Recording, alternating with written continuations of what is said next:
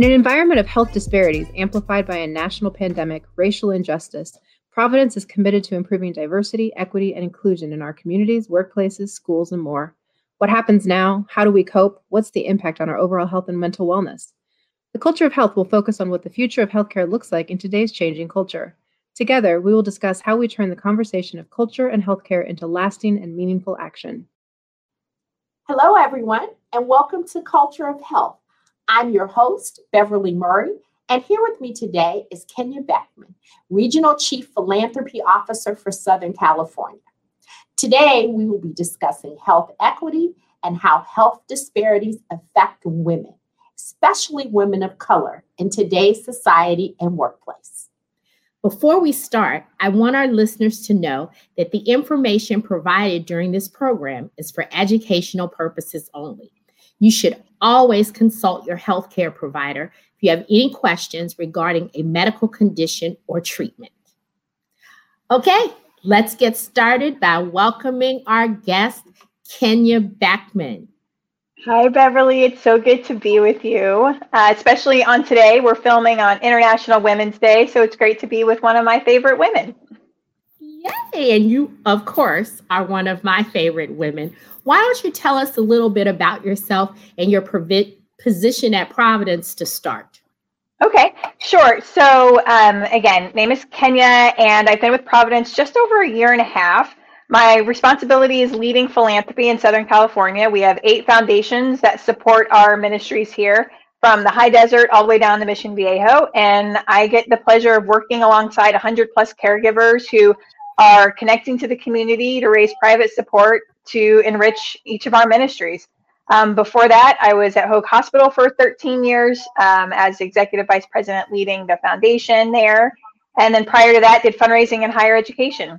From Oklahoma City, which I'm super proud of, went to school back east and in the Midwest. Before moving out here, my husband's a professor at UC Irvine. We have 3 kiddos, 18, 14, and 13. So yeah, it's a lot going on. Yeah, I was gonna say that's a lot going on. Yeah, those teenage years in the house are serious ones. Yep. How about if we get a little bit more information about your journey to executive leadership? Like, how do you balance all these roles? You know, the mother of 3 children, daughter, executive, wife. Yep. All of it. Yeah. I mean, it depends on the day. You know, people ask me now, like, how are you doing? And I say, I'm vertical. And that is the bar. You know, that's the new bar. And I'm comfortable with that. So, you know, I was raised in either a pulpit or a nonprofit boardroom. So everyone in my family either did direct service, nonprofit work. My dad started an agency that did gang intervention, substance abuse treatment, and prevention, all of those direct service agency things. And then on my mom's side, it was, you know, lots of clergy. So, you know, Protestant clergy, and like the Church of God in Christ, and Disciples of Christ and all of those things. So my whole value proposition about life is like, what kind of difference are you making? And I never really, you know, was connected to for-profit. So I literally didn't even understand that as how you orient your life, right? And so throughout my journey to where I am now, I've just looked for those opportunities. Where can I make the biggest difference? How can I bring people together to accelerate change? I like working in environments where maybe other folks haven't had as much, and I can make a difference there. That's something that is definitely a passion for me. And so I would say, kind of coming to philanthropy combines the pace of business life, which I like, with the heart of making a difference in the community.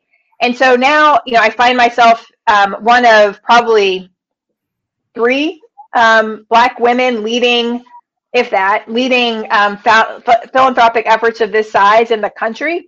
And it's such an honor to do that on behalf of Providence. It's just been a terrific journey. And in terms of balancing, you know, you'd have to ask my family how well I balance it. I don't, you know, it depends on the day. I will say that after having that 3rd kiddo, I think whatever expectations you had really come down. And so you just focus on what's right in front of you. And I focus on relationships. My kids know they are deeply loved.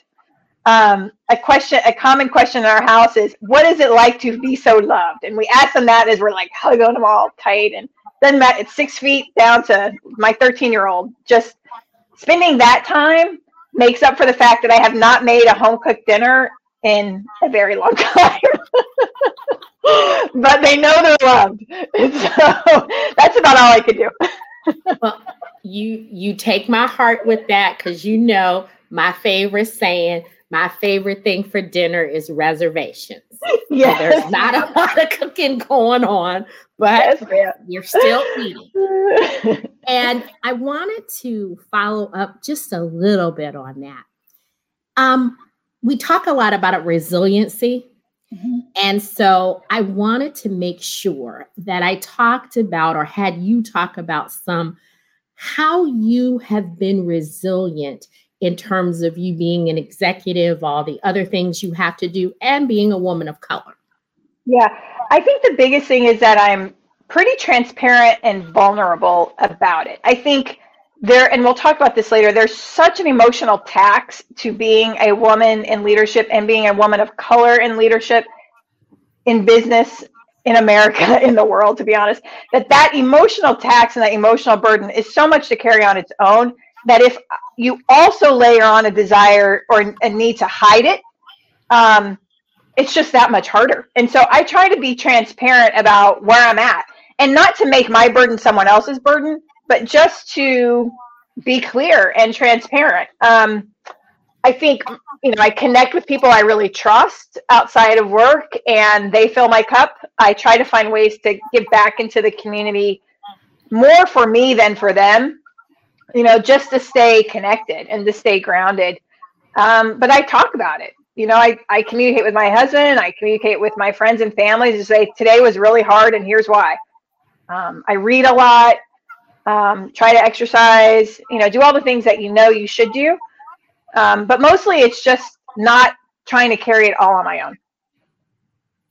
Great answers. I'm sitting here going, okay, you're supposed to exercise, but all of the other things you talked about, I definitely can identify with, but I do need to exercise. Okay, so we're going to talk about the subject at hand. Yeah. But want to start with the definition, because sometimes I find it's very helpful to kind of set the foundation. So what is health equity? Right. And then maybe how is that different, or is it different from health equality? Yeah. Well, it's a great question. And I'm not the one who's come up with really a smart answer to this, but so I'm going to steal it, shamelessly. Right. So, but I think it's super smart. So health equality is everyone gets the same thing, right? Everyone. So I saw a graphic where everyone is standing under an apple tree with apples all at the same level. Okay. So everyone's under the same apple tree. Health equity is recognizing that some of the people standing under that tree are 2 feet shorter and farther away from the apples, right? And so you may need to put a box under them to get them closer to the apples. So to put it in a more simple way, health equity is making sure that everyone has what they need to achieve their best health. And that could look like something different for you than for me, than the person down the street. Whereas health equality is just kind of closing your eyes and saying everybody gets a thermometer and a roadmap for weight loss, regardless of what their weight is to start with, regardless of the way that the foods that are part of their culture, regardless, now everybody eats the same thing, and there you go. Health equity says, wait a minute, your diet, because of your culture, consists of rice, beans, like certain things that you shouldn't give up. So how health equity says, how can you still be healthy and achieve your best outcomes and not have the exact same thing as the person down the street or in another neighborhood? Yeah, you remind me, I hear people all the time saying, when the tide rises, it lifts all boats. And I always feel like jumping up saying, well, some of us don't have a boat, so we drown. Thank you. It's like a little raggedy, and somebody's in a yacht. It's like, and every time I hear that, I heard it yesterday, and I wanted to jump up and say, no, everybody doesn't have the same boat. We can't all ride. Some of us have holes in our boat. Thank you. You may be in a boat, but you spend half your day getting water out of the boat. There you go. Now that we've kind of established, okay, health equity means we're going to try to meet people where they are and still provide them with great health services. Why is that topic important? Why is it important for us to put that in front of people? Right. Well, I mean, to put it just as simply as I can, people don't live as long when they're not healthy. Health determines so much. You cannot do much of anything if you don't feel well. And we can see from the data that people of color in this country have a shorter lifespan than white people. And that is for a whole host of reasons. But the reality is, and the data shows, that you're more likely to die 5-10 years sooner if you are a person of color. So what does that mean? That means first, on an individual basis, it means those are mothers, fathers, daughters, children who aren't with their families, right? From an economic perspective, those are earning years. That's generational wealth that is not captured for the next generation. From a social perspective, those are creators of business, of music, of art, of innovation, of engineering, of bridges, of all of the things that were robbed because they are not here, because they are not alive. And before they die, they're dealing with chronic illnesses such that they already aren't going to have the space and, again, that emotional and physical reservoir from which to create new things. And that's what people often don't realize, is that there is a mental space one has to innovate when you don't have to worry about where your next meal is coming from, where you're going to sleep, is your water clean, and do you have access to fresh fruits and vegetables? If you don't have all that to worry about, you can come up with all kinds of stuff. You can create holographs and whatever. You can cure cancer. And so what you see when you look across the country, you see innovation, and you see those leading companies and all this pocketed amongst the group of people who haven't had to deal with the lack of basic structural support. And so that's why health equity is so important, is now we have to do very direct interventions to help level the playing field. I think what you said is so powerful, because I like the way you break it down by, socially, your mother's not going to be there, your father's not going to be there. And then I like the way you talk about it financially. And then I like the way you talk about why it ought to be important to businesses. Yep. Since it's International Women's Day, I want to ask specifically what women or what actions women can take to enhance health equity. Okay. Yeah, no, for sure. Women aren't just key to the health of their families, which I think none of us would be surprised by, right? That we also are the keys to the health of our children, often our parents. So I think the burden, or rather the responsibility for women, is heavier and the stakes are higher. And so what I would say is, first, be aware that these health inequities exist.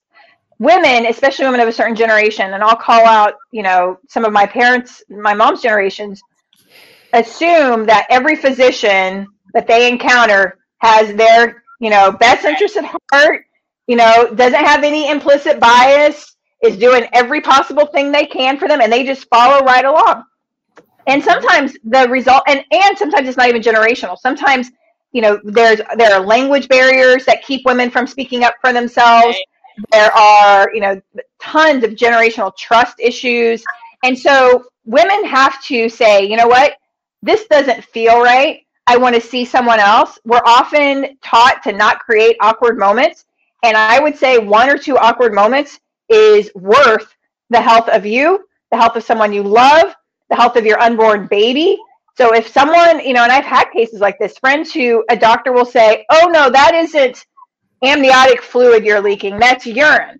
And you're telling, like, the woman, when someone's pregnant, and you're telling the woman who actually knows probably what is coming out of her body and is trying to dismiss that, putting that baby at risk. So that woman who's facing that has 2 choices. She can walk out of there because she doesn't want to challenge that authority and then potentially risk the life of her baby and herself. Or she can say, you know what? I want to see someone else. I want to follow up. I need to call a condition, a code H, which in most hospitals means a whole care team is going to come and talk to you together. So women have to be willing to be uncomfortable and to call this out, because it's not always going to be done for us. So you need to know it, and you need to say it, and you need to be okay being a little bit awkward for the health of your family. I think that's very important. I also want to follow that up with just being resourceful, right, and what that might mean for women in particular, because sometimes I don't always get the feeling that we know all of the resources that are out there to help us. I often hear people say, they'll say something and I say, well, where'd you hear that? And they'll say, oh, I heard my friend said it. And I'm like, is that person a doctor? And they're like, no, I hear a lot of things on the internet. And I try to say in a nice way, I don't think that's a good thing, but I often struggle because I want to be able to paste a resource and say, here, that's not right. This is, this is something that might help you. So I wonder if you have any words of wisdom around, maybe we know something, but we just don't know how to get other people to, to understand it. Like maybe my mom doesn't understand something. Are there places or resources where we can find information? There are. And so I think, a couple things about that. The reason people believe what they see through Facebook and their friends is because they trust their friends, right? And all of this kind of boils down to trust. It's like, whom do you trust? Do you trust a healthcare system that maybe repeatedly has let you down and let, generations before you down? Or do you trust the person that you just saw down, that you just had coffee with, even though that person has no medical expertise whatsoever? And so I think what we have to do is, first of all, talk to each other more and hold these resources accountable and understand what's at stake when we follow bad advice. So I think we need to be willing to talk to each other and say, hey, I don't know about that. Let me take your question and kind of ferret it out. Anyone connected to a healthcare system, I think we have that responsibility to play that role for our friends, even if we're not direct line caregivers. There are resources like the California Black Women's Health Project, the California Black Health Network. They have terrific websites that connect to a lot of information. Same with our Latinx sisters and API and LGBTQ. Like, there are nonprofits like that, and we need to just continue to share them with each other. As well as, the CDC too. Like, if you're going to pick one thing, the CDC is pretty good, and has information in multiple languages as well. So that's a great first stop, if nothing else.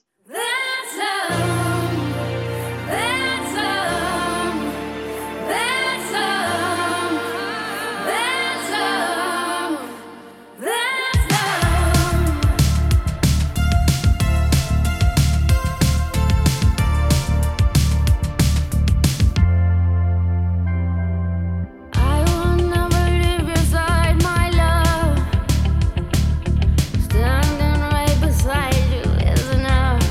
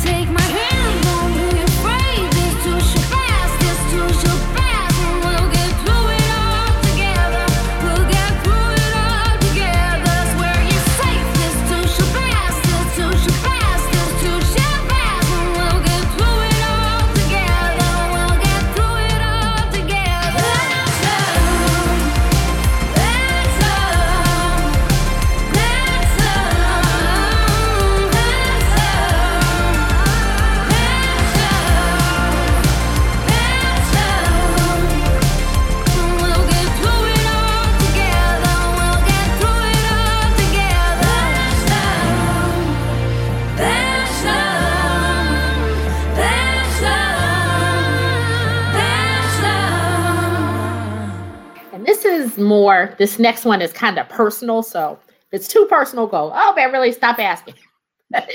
What social inequities, if any, have impacted you personally in your journey to becoming an executive or healthcare executive?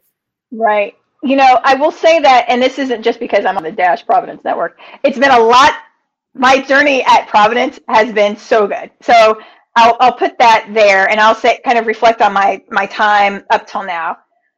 I had someone say, you will never lead a large foundation as a Black woman with 3 kids, and I've had people say some really, wild stuff. I think the bigger issue is one that not just I face, but that every woman and every woman of color faces, which is that there's a built-in, automatic, difficult to disentangle sense of what leadership looks like in the United States. So when we talk about they have leadership qualities, and there's a lot of social science research to show this, generally, even people of color, and people in the United States see leaders as white men of a certain age. And so when we talk about leadership qualities, it's always those things associated with it. So when women are hired, when people of color are hired, there's an element of perceived risk. So are we in a position as an organization to take a risk on that Black woman and see if she can do it? Or should we go with what we know will work, which is this white man who may or may not have the credentials, may or may not have the experience? And that is so hard to disentangle. And it's not just me that says that. So if you look at Fortune 500 companies, there are as many female CEOs as there are CEOs named John. Okay, let's just get our head around it. Out of the 500, as many women of any name as there are men named John. Okay. Another one that kind of took me aback was, despite the fact that women make up 50.8% of the population in the United States and 57% of the college graduates, Johns only make up 3.3% of those groups, and yet they are dominating the corporate boardrooms. Women make up 16% of board members among companies. I mean, it's just kind of shocking. Fewer Republican senators and fewer Democratic governors are women than men named John. Now, my dad's name's John, so I'm not here to hate on Johns, but I think it really does highlight the fact that this is a problem. Until we start seeing leaders by what they bring to the job, by the attributes, the communication, the team building, we're going to have this problem. So I have definitely faced that. I also feel like, Black women in particular have to deal with that angry Black woman trope that people like to throw around. If you disagree or communicate too directly, that label can be attached to you in a way that makes it hard to be successful. So it's definitely something that I've carried, but I'm not alone in carrying it. The other thing that's interesting is that for women, our bodies and our presentation of physical self, we put a lot of percentage of energy into that. In general, I would say most men don't put nearly as much thought and concern about their physical representation. The heels, the shirts, the hair, the makeup, all of those things, again, are energy taken away from our ability to innovate and, think big and lead in big ways. We're still doing it, but man, we're tired.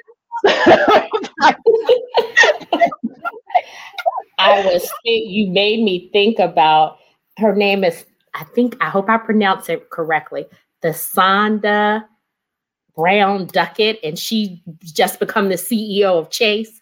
Yeah. And she was the second CEO of an African American woman of color in Fortune 500 companies in 2021. And I just thought, I was happy for her, but I was like, wow, that's interesting.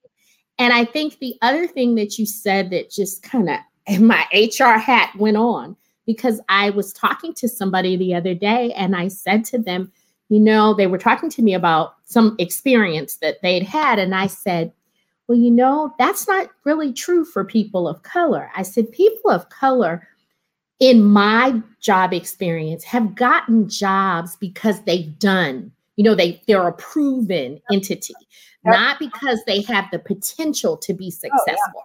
I said, that's not been my experience. Right. I'm usually going to be either overqualified for, or I've already done the work before I get the opportunity. And I don't think that's true necessarily all the time not for Caucasian or white people. And so the person I was talking to was a white woman, and she thought about it and she was like, oh, wow, really? And I was like, yeah, the choice that you're talking about with me, that you're struggling with, wouldn't happen to me, because I'm not going to get the opportunity because I might look like I'm going to do the work. I either have to have done it, or I have to be a known entity in order to move forward.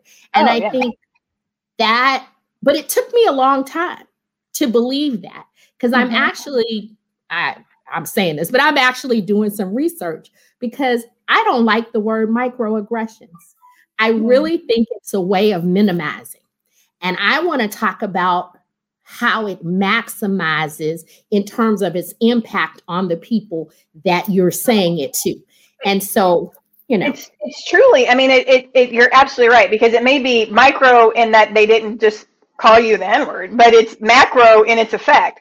So for me, it's things like, you know, you don't look black, or, oh, I never thought of you as, you know, things like that diminish like half my family. I have more black relatives than white relatives by far. And it's like, or, you know, just feeling the need to establish these bona fides. So for you, like your law degree and your education and like all the, like, we have to put that out there. Whereas, you know, other folks can go to much less schools of note and it's fine. I have to lead with Ivy League this and Presbyterian this and I mean, all this stuff before you even get to the fact, can I do my job? And so, yeah, I mean, it's just, it's that. It's like spending, and then also feeling like I have some privilege that I will use to make things better and different. And so I have to decide on any given day which Kenya is showing up, you know, what of Amanda Seals, how black am I going to get today? and that is a true thing. And that's a lot of energy that my family doesn't get. That my health doesn't get. So you see how it's all connected. Now tell me about some of the health disparities, because there are many, and I know that people out there may be dealing with them, but there may be some people who are unaware. And I think we need to know that there are some health disparities out there that impact women. Absolutely. Okay, so I'm going to hit you all with some facts. So we're going to start with all women and say that for any woman going into a hospital complaining of chest pain, you are 13% less likely to get potentially life-saving thrombolytic treatment. So thrombolytics are what break open a clot buster. And so you go in with chest pain. Women are more likely to be dismissed as having had that be stress or imaginary or whatever. And so studies have shown that you're 13% less likely to get that. Let's look at even things like ACE inhibitors, aspirin, statins. Women are less likely to be prescribed those for their heart disease. Heart disease is the #1 killer of women. And yet we're finding that when we go in and talk to a physician, and this is a woman of any color, you're less likely to come out with the same treatment than a man. Let's look at, you know, even like trials. Right now, vaccines are big in the news and how vaccines come to be. Well, women, although now they're represented more in phase 3 trials, that's after all the formulation has been done. And we've shown that women are 90% more likely to have extreme reactions to those drugs. We need more women in phase 1 trials where women are grossly underrepresented. So that's like, just those things alone should make all of us pretty frustrated. Now, if we look at the intersectionality of women of color, it starts to get very real. So black women are less likely to get breast cancer and 4 times more likely to die of breast cancer than white women. The black infant mortality rate is twice that of other groups. Among our API, Asian Pacific Islander sisters, 76% greater likelihood of obesity, 70% greater risk for type 2 diabetes, And if you have diabetes, you're 50% more likely, if you come from an API community, to develop end-stage kidney disease. All of that points to, it's not just the patient's activity. Actually, 80% of this is how they're receiving care. So the onus is on us, and about 20% of that is on the patient. 60% of Vietnamese women said that they got a pap smear in the last year, compared to 86% of the population. Wow. Generally, that's a huge difference in terms of catching cervical cancer. Latinx women have the second lowest life expectancy of all groups. So again, we talked about people who are just not in the social political world anymore. I mean, that is unconscionable. And American Indians have the lowest life expectancy of any group. Mm-hmm. I mean, so it's just terrible. And then if you would say, okay, if I do go to a physician, am I going to see someone who looks like me? Probably not. In 2015, only 0.7% of CEOs came from the API community, were Asian Pacific Islander. 7% were African Americans. I mean, both of those in terms of the population are way, way off. And actually that 7% is African Americans, Latinx, and Native Americans combined. So then if we were to say, okay, what about our transgendered sisters? So, I mean, because of fear of discrimination, 1 in 5 transgendered people postpone healthcare visits in the last year. Think about that. I need to go to the doctor, but are so afraid of being in an environment where they are not seen who they truly are that they just don't go. And then if you look at people facing disabilities, 31% of people with disabilities report fair or poor health, compared to 6% of people without disabilities, and are 400% more likely to have type 2 diabetes and more likely to die by suicide. These are just a handful of things that all of us should be outraged about and should be working every day to change. And I know that you've done some things with Providence, because I'm going to talk about the big pandemic that's out here now. But I want to ask you, what have you and your partner done related to COVID-19 and health equity? And then while you've been working in some of the underserved communities, what are some of the concerns that you're hearing about the COVID-19 vaccines? Yeah, no, great question. So Providence committed $50 million to reducing health disparities last year in response to the murder of George Floyd, and the moment to be able to say, what are we going to be about as an organization? So we work alongside our community health investment partners, but this is a separate pot of money, if you will, taken from the reserves, which I think is important. Jeremy Elkins and I represent Southern California in that work. And so the first thing we are charged with is looking at how these disparities are being revealed through COVID-19. So between the end of last year and through now, we've distributed about 80,000 COVID-related kits to communities throughout Southern California. And those kits included everything from masks and hand sanitizer to pulse oximeters and plastic sheeting to help make a barrier in crowded spaces to help prevent the spread. And those kits were distributed through our partners. So we didn't just go out and say, Providence is giving you all these things. We went to a network of up to 20 churches, Black churches in Los Angeles, and they helped distribute them. We worked with programs like the Tiger Woods Foundation to distribute them. We worked with Latino Health Access. We worked with API nonprofits throughout the region to get those kits into the hands of folks who needed them most. We also funded community health workers. So data shows that community health workers are the best way to make an impact on health in communities at risk. And so again, we partnered with local nonprofits to fund community health workers to get these kits out and to communicate information about COVID-19. Up in the high desert, what became clear is that having banners that were multilingual and gave information, basic health information, was actually the way that they wanted to have that information shared with them. So we funded those. We have connected our physicians of color with local partners like Cal State Dominguez Hills and FAME, AME, and other churches to do webinars. So to say specifically in Spanish and in English from physicians and caregivers of color, here's the vaccine. Here's what, here, validating the concerns, walking through the science. And that's, to your point, what we've seen. although there was a hesitancy, now the issue is probably more about access. You know, if people are seeing that it's safe, they've seen their friends and family receive the vaccine. But now there's still a huge discrepancy in being able to get to the vaccine. There's, you know, transportation issues. There are issues with apps, issues with being mostly in English, issues with having an appointment that coincides with your job.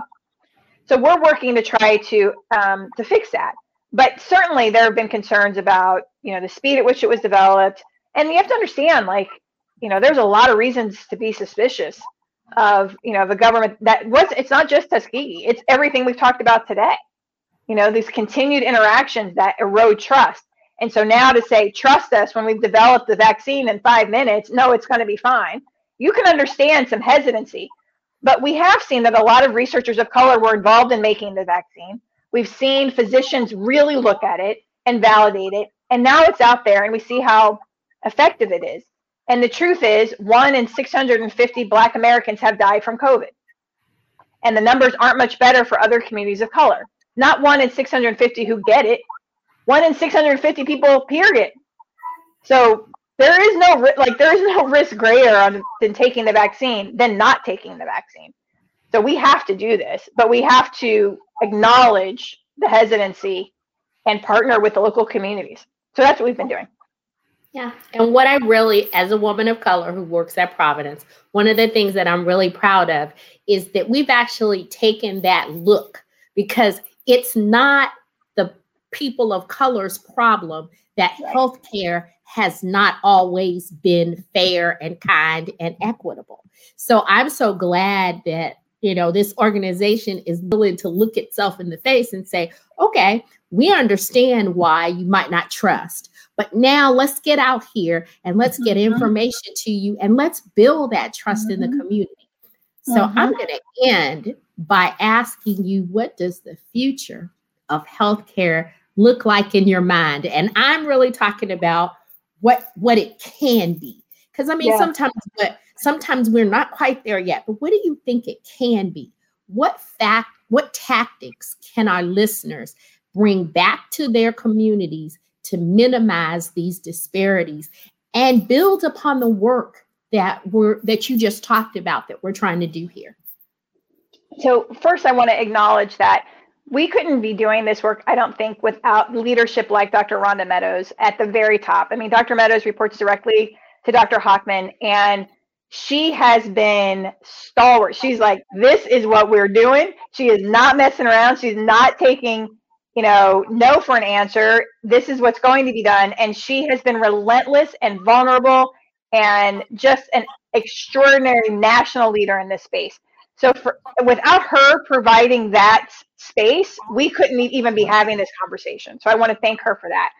In terms of the future, I hope for, and I'm going to plan for and work for healthcare that's much more personalized, where caregivers reflect the communities that they seek to serve, and that the care delivered is culturally competent and relevant, where if someone in a wheelchair approaches one of our facilities, they don't spend 30 minutes or an hour wondering how they're really going to get once past the ramp, fine, but everything else once they're there, can they transfer to things easily?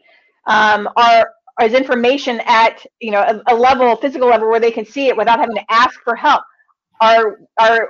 Is our information translated in the languages that our communities need to see it? So I anticipate a future of healthcare where all of that is more personalized, where we've made investments in social determinants upstream so that we're not having to deal with amputations from diabetes. We're dealing with diabetes by having healthy food available to everyone. I really encourage our listeners to see something, say something, and do something.